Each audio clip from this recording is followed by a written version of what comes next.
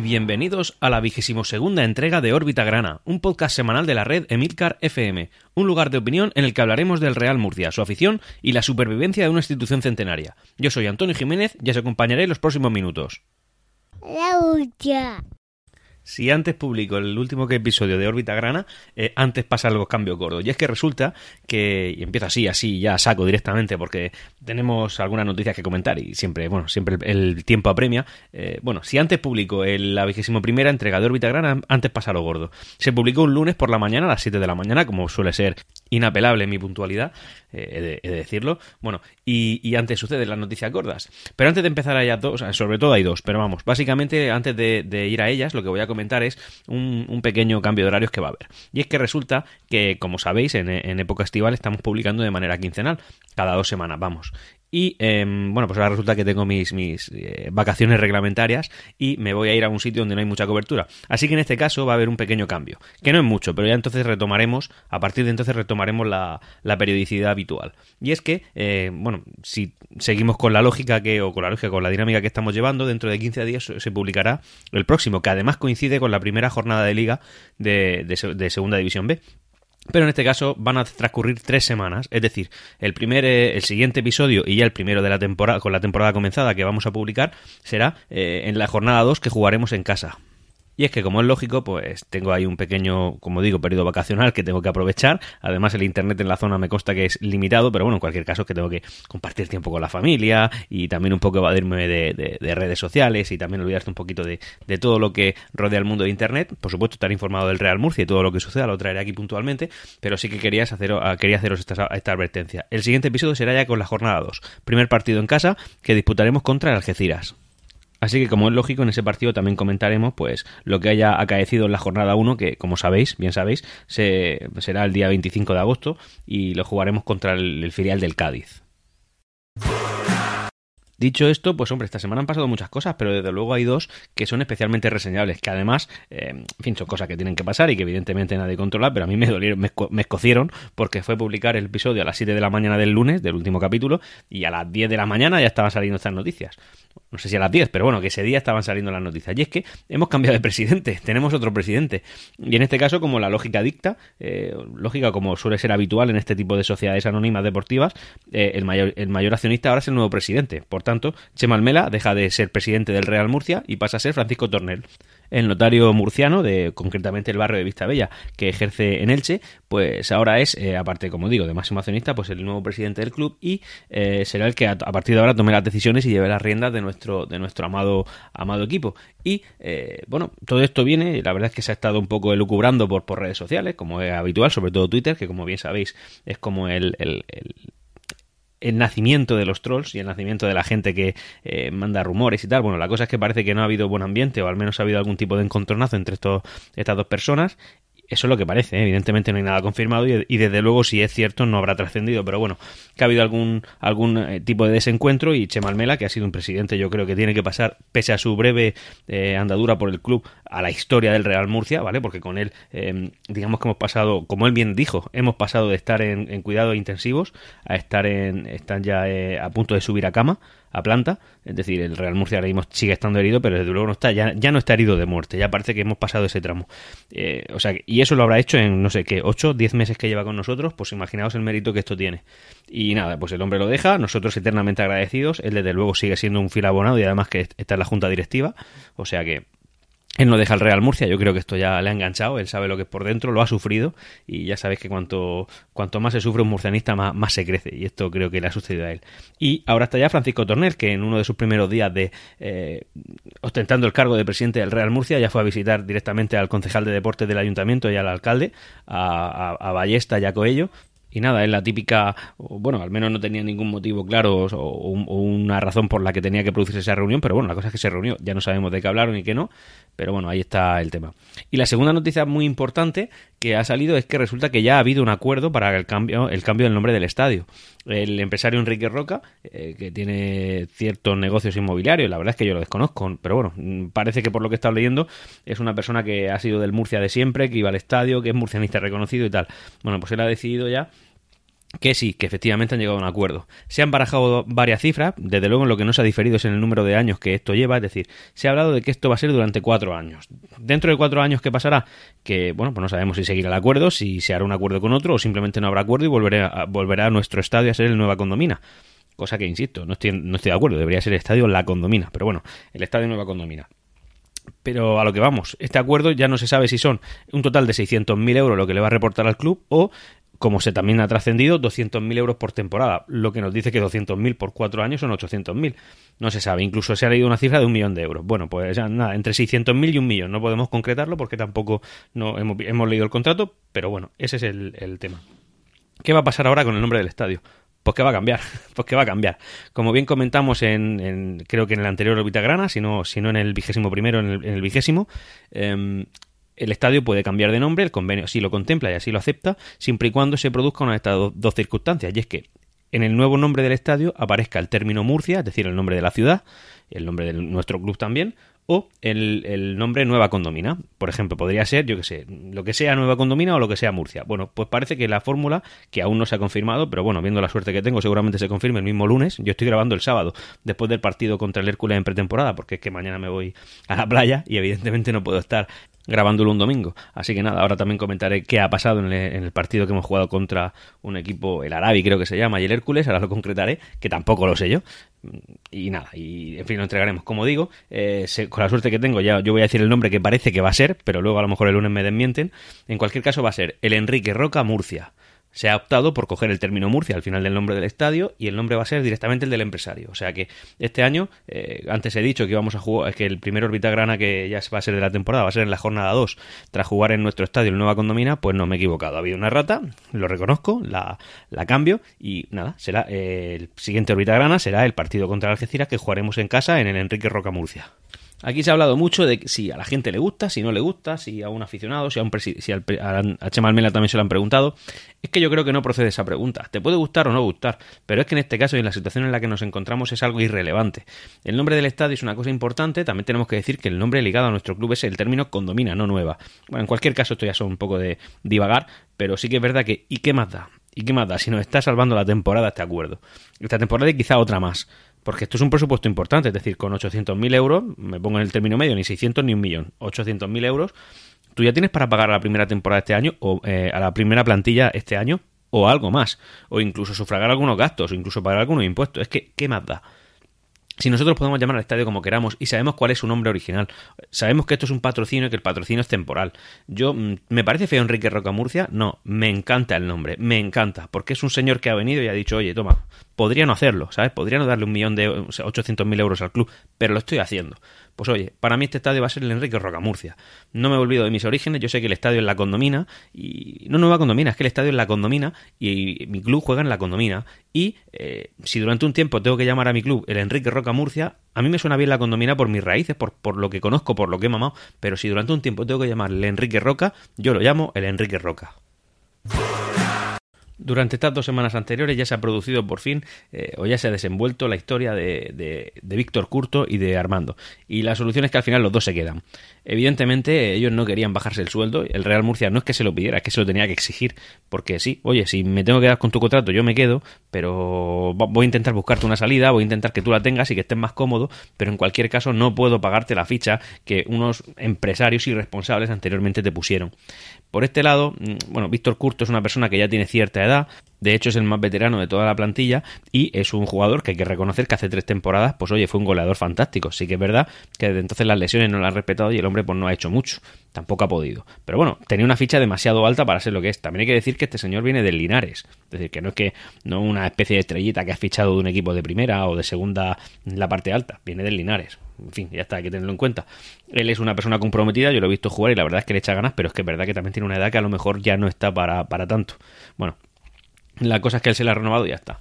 Y luego está el tema de Armando. Armando es nuestro capitán, es un jugador al que siempre le hemos tenido mucho respeto, al que hemos querido mucho, pero que parece que ha estado mal asesorado o qué es lo que sucede. que no ha estado, no sé, en sintonía o con, hombre, con buena fe seguro que sí, pero que no ha estado en un principio por la labor de facilitar al club su situación, cuando realmente su situación viene de una posición ventajista que tuvo cuando los Gálvez decidieron darle un apoyo desmesurado a Armando como para, no sé, liderar el equipo, entiendo. En cualquier caso le hicieron un contrato por encima de lo que un jugador de estas características, un club con esta capacidad económica actual y en la categoría requieren. De hecho, voy a citar un tuit que Gregorio León, de Onda Regional de Murcia, publicó el día 29 de julio, en la que hizo una especie de diálogo, entiendo yo que para explicar bien a la gente lo que sucedió, y que además me parece bastante expresivo, y voy a empezar a citar.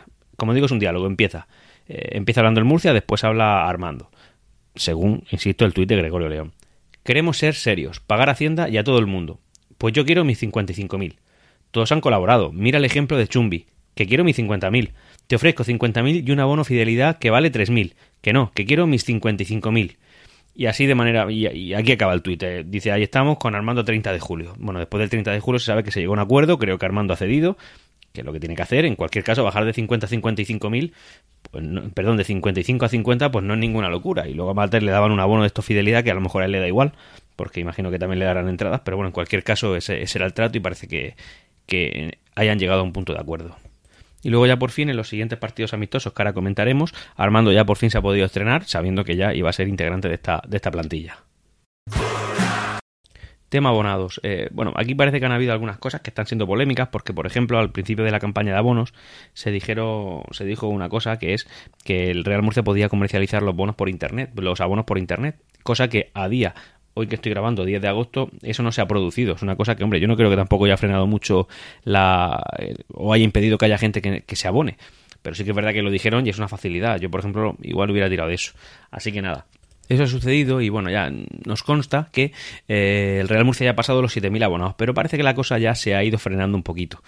Es decir, hemos pasado los 7, no han dado cifras exactas, pero vamos, por encima de 7.000, que es bastante por debajo de lo que tuvimos el año pasado. También es verdad que el año pasado teníamos otro tipo de plantilla, otro tipo de objetivo y otros precios diferentes y la gente tira un poco más.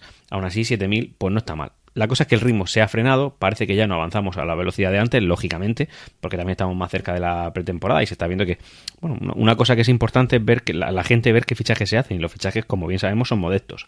Aunque los que estamos aquí vamos a la condomina y escuchamos este podcast, no estamos aquí solamente por ver éxitos deportivos, que sí que nos gustaría, nos encantaría, pero al final lo que venimos es a ver a nuestro club, esté donde esté y esté como esté. Así que nada, como digo, 7.000 abonados, parece que la cosa se ha frenado un poco. El objetivo que se había puesto la directiva, yo no sé si lo comenté, creo que sí, me parecía un poco, no sé, un poco inflado. Sí, vamos a llegar a los 12, a 11.000 y pico del año pasado más uno. No sé, me parece muy difícil, vistas las circunstancias, la gente apoya, la gente tira. De hecho, este año vamos a ser, si no el segundo club, porque bueno, aquí está el Club Deportivo Castellón, que ya va, me parece que por 13.000 o 12.000 abonados. Si no vamos a ser el segundo club con más abonados de segunda B, pues vamos a ser el tercero, es decir, ahí vamos a estar. La gente responde, y eso teniendo en cuenta que el objetivo de este año es muy modesto, es que es una cosa importante. Hay gente, lo puedes llamar a puntacarros, llámalo como tú quieras, que hace espectáculos, aunque en segunda B poco espectáculos, o sea, es decir, los que estamos en segunda B estamos porque somos parte del núcleo duro. Habrá gente que aguante más, gente que aguante menos, pero en cualquier caso, insisto, estamos en segunda B. Los que estamos este año no vamos a ver ningún espectáculo, lo sabemos, somos conscientes y aún así hemos pagado el abono. Así que, independientemente de eso, llegar a eso que dice la directiva es muy complicado, pero la cifra no es nada desdeñable. Hemos llegado a los fichajes, que han habido unos cuantos esta quincena, y bueno, el primero que se produjo fue el de Julio Algar. Sí, Julio Algar. En este caso es Julio Algar Torres, no es el director deportivo que tenemos, pero bueno, algo tiene que ver con él, porque básicamente es su hijo. En este fichaje ha habido algo de polémica, porque bueno, la gente ha dicho que si es que esto es por enchufe, que así no se hacen las cosas. Es evidente y no podemos negar que este jugador ha venido aquí por lo que ha venido. Al igual que Julio Algar, el director deportivo, ha venido de la Cultural y Deportiva Leonesa, y este jugador viene del Júpiter, que se llama, que es el filial de la Cultural y Deportiva Leonesa, o sea que ahí también le pasó. Bueno, pues nada, el hombre se lo va trayendo a donde viene, si aporta bien, si no aporta bien, si no aporta pues mal, ¿no? En cualquier caso, bueno, él está aquí, imagino que no cobrará mucho y por eso está aquí. Es un central, tiene 24 años, como digo, viene del filial de la Cultural y Deportiva Leonesa, que se llama Júpiter. Es un jugador que estuvo en la cantera del Real Murcia hasta los 16 años y entonces ya se fue y estuvo por varios filiales, como el del Córdoba, el del Hércules y el del Lorca incluso. Mira, en el Lorca también estuvo Julio Algar de entrenador. Es decir que, en fin, esto parece que tiene algún precedente. Es un jugador alto, ¿vale? Se supone que es bastante, o según se ha comentado, domina en el tema del 1 contra 1 y tiene una buena salida de balón. A ver qué sale de aquí. Este jugador, evidentemente, él en unas declaraciones dijo que le duele la declaración, en fin, lo que se ha oído por ahí, sobre todo por el tema de su hermana, creo que dijo, y su madre, pero que él está ya escarmentado de estos temas. Hombre, si has pasado por 3 clubes y por esos 3 ha estado tu padre, evidentemente está escarmentado.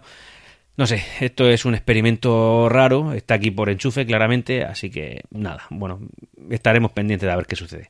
También hemos fichado a Kevin García, es un jugador este ya más veterano, tiene 29 años y viene del Burgos, donde jugó de un total de 20 partidos, jugó 22 partidos y en 20 de ellos estuvo de titular, o sea, es decir, la mitad de la temporada estuvo de titular. Se formó en la cantera del Mallorca y hasta la temporada 2010-2011 no pasó al primer equipo del Club Carballón. Luego también estuvo en equipos como el Panetolikos GFS griego, el Hospitalet, el Guijuelo y el Burgos, que es de donde viene ahora. Es un lateral, según dicen, es muy completo y además tiene un currículum con mucha experiencia porque, hombre, claro, tiene que aportar la veteranía que el Real Murcia ahora mismo no tiene. Como comenté en el partido que estuve contra el Levante, la gente comentaba, madre mía, es que estos son todo críos, y es cierto, es que parecían críos. Y luego ha habido otro fichaje que es el de Andy Escudero. Es un chaval de 20 años, procede del Atlético de Madrid y es un centrocampista, aunque la temporada pasada estuvo cedido en el San Sebastián de los Reyes. Es un jugador que define bastante, sobre todo en el último pase, y por lo que comenta o por lo que he podido leer, es un jugador que juega bastante bien con la pierna izquierda y que puede jugar tanto en la banda como detrás de un delantero. Ahora vamos a hablar otra vez del horizonte concursal, porque esto de ir reduciendo deuda, la verdad es que no cesa. Es que es lo que tenemos una directiva que, insisto, es que me gusta decirlo y no tengo por qué contenerme, que paso hablo en este podcast, que queréis que os diga. A mí me gusta ver noticias tipo, es que acabamos de conseguir bajar la deuda tanto y hemos conseguido negociar con no sé quién, y oye, que debíamos 53 millones de euros y me parece que ya hemos bajado como 8 o 9 millones. Y eso estando en segunda vez y en muy poco, en un pequeño periodo de tiempo. Es que tú puedes seguir negociando la deuda privada, eso es moldeable, es maleable, tú puedes llegar a acuerdos, puedes llegar a muchas cosas, puedes incluso ascender y pagarla todo lo mejor posible, pero la que no puedes negociar es la de Hacienda, de la cual debemos, yo creo que ya más del dinero que el Real Murcia debe, la mayoría, la mitad, si no llega, es a base solo de intereses, de impagos y demoras. O sea que, es decir, cualquier euro que podamos conseguir está bien. En este caso hemos llegado con You First Sport, que es una empresa de Álvaro Torres, con el que el Real Murcia tenía una deuda de unos 400.000 euros. No he trascendido de cuánto ha sido la quita o el acuerdo, pero bueno, que en cualquier caso es un dato importante, es un dato chulo y nos congratula. Por otro lado, el Real Murcia sí que es verdad que en los últimos años ha estado teniendo fama, evidentemente, de mal pagador. Es una fama en la que, oye, la gente venía y automáticamente ya no se cobraba. ¿Por qué? Pues bueno, es que ya sabéis la calaña de las directivas que hemos tenido. Bueno, pues eso este año no ha pasado. Es decir, ahora mismo estamos al día en todos los compromisos contraídos esta temporada. Evidentemente hay compromisos con los que no tenemos un acuerdo ni hemos podido pagarlo. Por eso tenemos una deuda, si no, no la tendríamos. Pero que en este caso, todo lo contraído, jugadores, proveedores, servicios, todo eso está al día. Y eso lo sabemos mediante una noticia que salió en el diario La Verdad el día 6 de agosto. Es un dato importante, es un dato que hay que tener y es un dato que hay que valorar. Por otro lado, yo también creo que encaminado al tema de la recaudación, porque al final lo que hay que hacer es buscar y rascar cada euro. Como sabéis, nosotros el año pasado quedamos por debajo del puesto 7, que es en segunda vez, que da derecho a competir en la Copa del Rey del año siguiente. Por tanto, este año técnicamente nosotros no nos hemos clasificado, no hemos hecho méritos para competir en Copa del Rey. Yo, para haceros una idea, yo soy el abonado 800 y pico, y yo no he vivido un año en el que el Real Murcia no haya competido en Copa del Rey. Digo como abonado. O sea, imaginaros la idea. La cosa es que el Real Murcia parece que este año no quiere que sea el primero en el que no podamos hacerlo, y para ello va a competir la fase nacional de la Copa Federación, que es una copa que organiza la Real Federación Española de Fútbol, en la cual juegan equipos de segunda y tercera, y si llegas a la semifinal ya adquieres otra vez el derecho de jugar la Copa del Rey. En este caso vamos a competir contra equipos de segunda B, que son el San Fernando, el Talavera de la Reina y la Real Balompédica de Irense. Y luego también vamos a jugar contra equipos de tercera división de Andalucía Oriental, Occidental, Castilla-La Mancha y Extremadura. Si llegamos a semifinales, pues podremos competir en Copa del Rey. ¿Que no? Pues yo será el primer año que no me quede en Copa del Rey. Sinceramente, a mí personalmente la Copa del Rey me parece un no sé, me parece una encerrona para equipos pequeños. Me parece que al final lo que haces es, oye, si te toca la lotería y pasas alguna ronda reseñable, pues algo vas a poder rascar. Pero bueno, desde luego eso está hecho para que no la gane nunca ningún equipo que no sea de primera división. De hecho, en esta categoría juegan equipos de tercera, segunda B, segunda y primera. Y nunca en la historia jamás la ha ganado nadie que no sea de primera división, para que os hagáis una idea. Al final es una competición que para los equipos grandes es casi más una molestia que otra cosa. Es como decir, bueno, he ganado un título menor.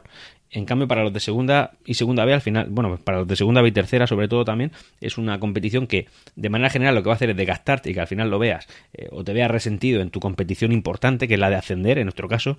Yo, por ejemplo, hablo de mi equipo. Evidentemente, a un equipo sin aspiraciones en segunda B, pues todo lo que sea jugar la Copa del Rey está bien porque, oye, eso que suma. Pero para mi equipo, que es un equipo que tiene que aspirar, aunque este año en menor medida, al ascenso sí o sí, no puedes desviarte de tu objetivo. No puedes estar pensando en si pasas de ronda de Copa del Rey. Porque al final lo que vas a conseguir, como mucho, llegar a cuartos, ganar algo de dinero, que está muy bien ganar dinero, insisto, pero que al final tu pan, lo que te da de comer, lo que te hace vivir es la liga, es lo que te hace subir.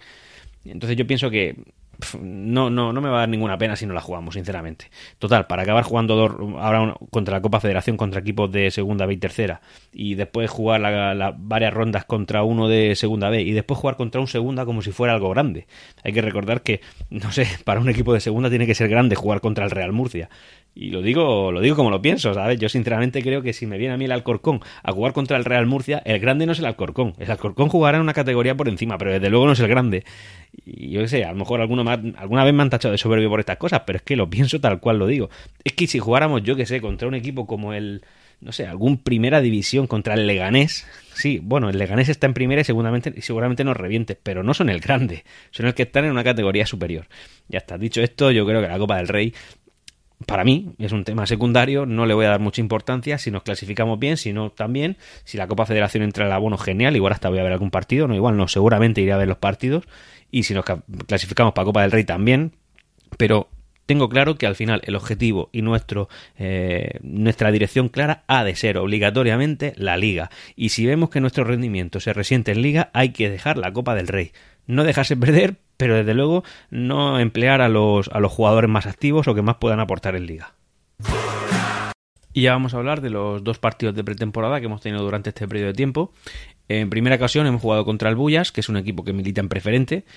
Bueno, para los que no seáis de la región de Murcia, los pocos que no sigáis del Real Murcia, que estáis escuchando este podcast, pues bueno, pues la preferente sería como la quinta categoría nacional, es decir, primera, segunda B, tercera y preferente, luego ya iría regional.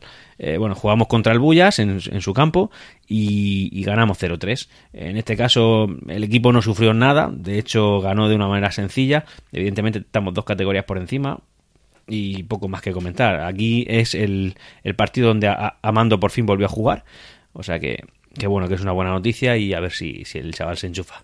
Y luego jugamos contra un equipo de la misma categoría en el Municipal de Los Arcos, que es el campo del Orihuela, y en ese partido por lo visto fallamos 2 penaltis. Yo la verdad es que no pude asistir, y marcamos, Andy Escudero marcó un gol. Después nos empató el Orihuela, y luego por lo visto tuvimos 2 penaltis que fallamos. Por tanto, nos fuimos a ronda de penaltis, porque este era un torneo que se hace ahí en la ciudad alicantina, que se llama Trofeo Caja Rural Central, creo. O sea, que imaginaros qué prestigio puede tener. Bueno, en cualquier caso fue un amistoso para ver cómo estamos. Y en la tanda de penaltis, que se alargó, parece que perdimos 10-11. Así que nada, pues el trofeo se quedó en Orihuela, el Trofeo Caja Rural Central, y nada, y a otra cosa. Y también hemos tenido hoy, conforme lo estoy militando, que además lo estoy viendo por Twitter mientras hablamos, un triangular en el Pinatel Arena, en el que competíamos con otros dos equipos, el Al Arabi SC, que es un equipo de la zona de aquí de Bullas, un poco a la izquierda, y otro contra el Hércules Club de Fútbol, contra el equipo alicantino. Bueno, el primer partido ha sido contra el Al Arabi y hemos ganado 1-0 con gol de Toril, y por lo que he estado leyendo, el Real Murcia ha sido claramente superior a este equipo. ¿Este partido nos puede decir mucho? Pues no, porque no sabemos mucho del rival, no sabemos en qué categoría milita, y tampoco sabemos el nivel de la categoría. Evidentemente no tiene que ser muy alto, porque el Real Murcia lo ha ganado con cierta facilidad. Y luego hemos jugado contra el Hércules, que esto ya sí puede ser una piedra de toque o algo que nos haga indicar un poco el potencial del equipo. Aunque ya hemos jugado contra otros equipos de primera y de segunda, ambos con resultados malos, el del Levante y el del Almería. Bueno, el del Hércules, y otro contra un segunda B, que es el Orihuela, que además el Orihuela, no sé si lo sabéis, pero tiene la misma es el mismo tipo de sociedad que el Ciudad de Murcia, que es un club de accionariado popular en el cual el club son los socios, o sea que, los socios, el club es de los socios, que como bien sabéis es muy extraño y es complicado, y además para ellos es como un hándicap, es un problema que tienen añadido, o sea que tiene mérito el Orihuela. Tampoco creo que el Orihuela vaya a tener mucha potencia para competir este año, así que empatar contra ellos pues tampoco ha sido, no sé, muy... De hecho, no lo he comentado antes, pero también lo tengo que decir, que leí tweets en los cuales la gente, algunos se sentían decepcionados con la marcha, por cómo jugó el partido. Bueno, la cosa es que contra el Hércules hemos estado, por lo visto, el partido, según estoy leyendo, a la par, no han destacado ni uno ni otro y al final hemos empatado a 0. Así que nada, ya sabemos que contra un equipo que presumiblemente puede ser que esté jugando playoff de segunda a segunda, pues ni nos han ganado ni les hemos ganado, o sea que puede estar la cosa ahí. O no, pero bueno, a mí es que me gusta tomar como referencia algunos partidos para intentar hacerme una idea de qué es lo que vamos a ver.